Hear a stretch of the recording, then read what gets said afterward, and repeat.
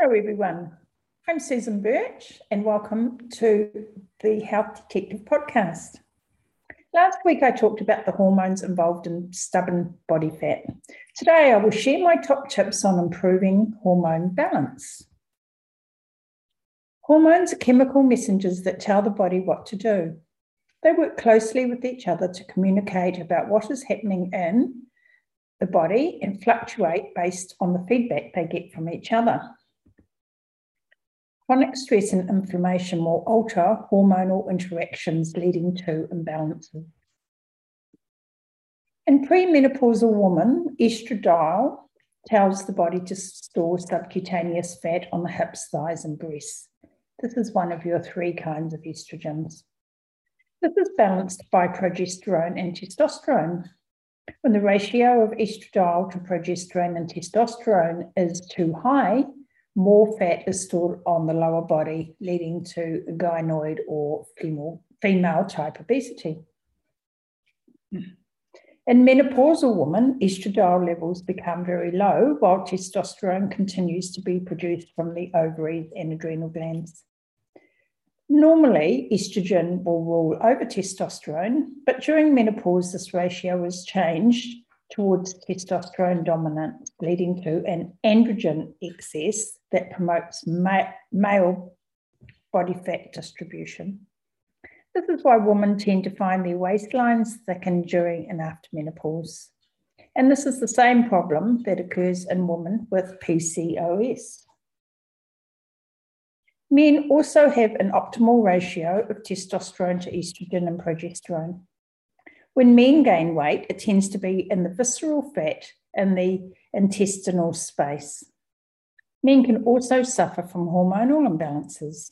Aromatization is the process that converts testosterone to estrogens. This often increases with age as testosterone levels decrease.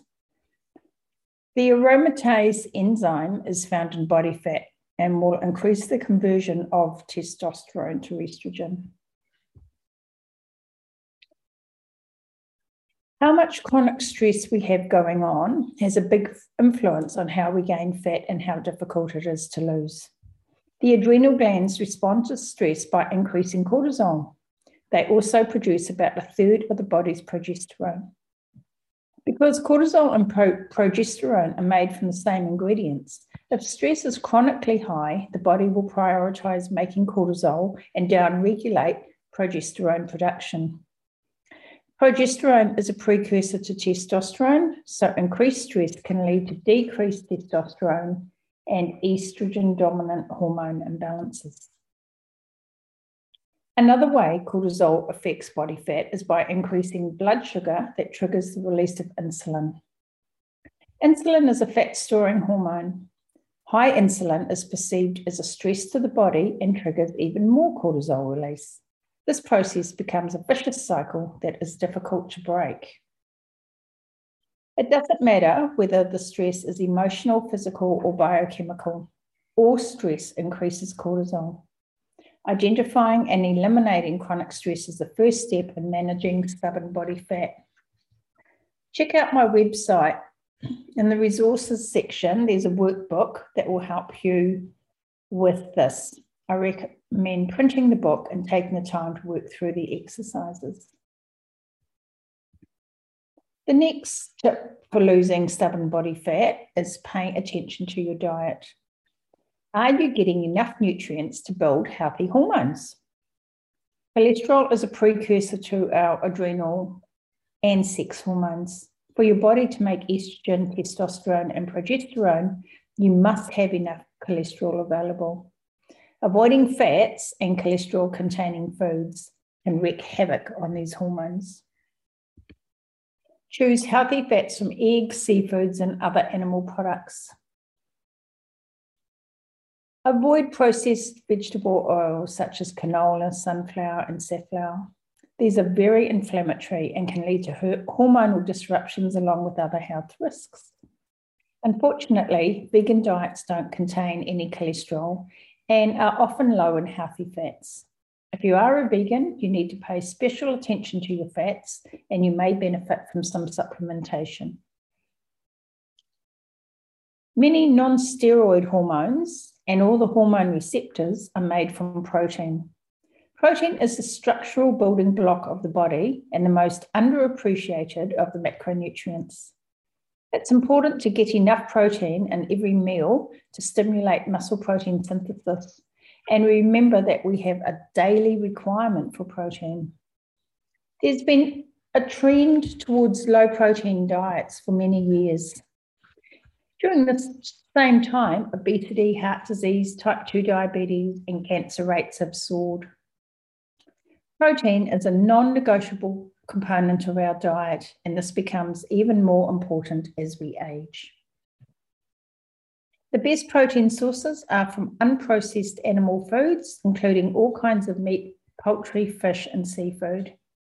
The amino acids from these proteins are in the ratios we need for good health and are more bioavailable than plant proteins.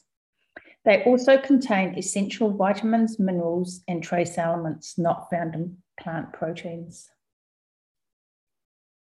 If you prefer plant proteins but are struggling with weight issues, I would suggest using a combination of rice, pea, and hemp protein powders to get all the complementary amino acids without the excess calories that come from legumes, nuts, quinoa, and soy.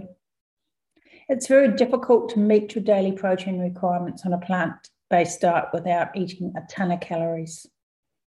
If you check out my website, you'll find some video resources on protein and a PDF to download. I also recommend the recipe books Eat Your Way to Health and Vegetarian and Seafood Recipes by Izzy Warwick and Dr. Estrelita van Rensburg. My third solution for stubborn body fat is exercise and recovery. These are very important for maintaining hormonal health. Exercise done the right way will help mobilize stubborn fat and reset hormonal imbalances. There are a lot of people who believe the best fat-burning exercise is cardio. While this does work for a few people, the majority of us do a lot better with modest amounts of cardio and some resistance or weight training. Compound exercises such as deadlifts, squats, and lunges are a great way to start mobilizing fat stores. Follow these up with some steady state cardio for 20 minutes to burn the fat that's circulating in your bloodstream rather than have it go straight back into fat storage. If you are a beginner, I suggest doing something active most days and starting with bodyweight exercises. Get some personal training to get started and make sure you don't injure yourself. It's better for your hormones to start with 10 to 20 minutes, 4 to 5 times a week, and build up slowly and throw yourself into the deep end. Getting really sore and tired, triggering cortisol, insulin spikes, and hunger cravings will disrupt your hormones even more and make stubborn fat more difficult to lose.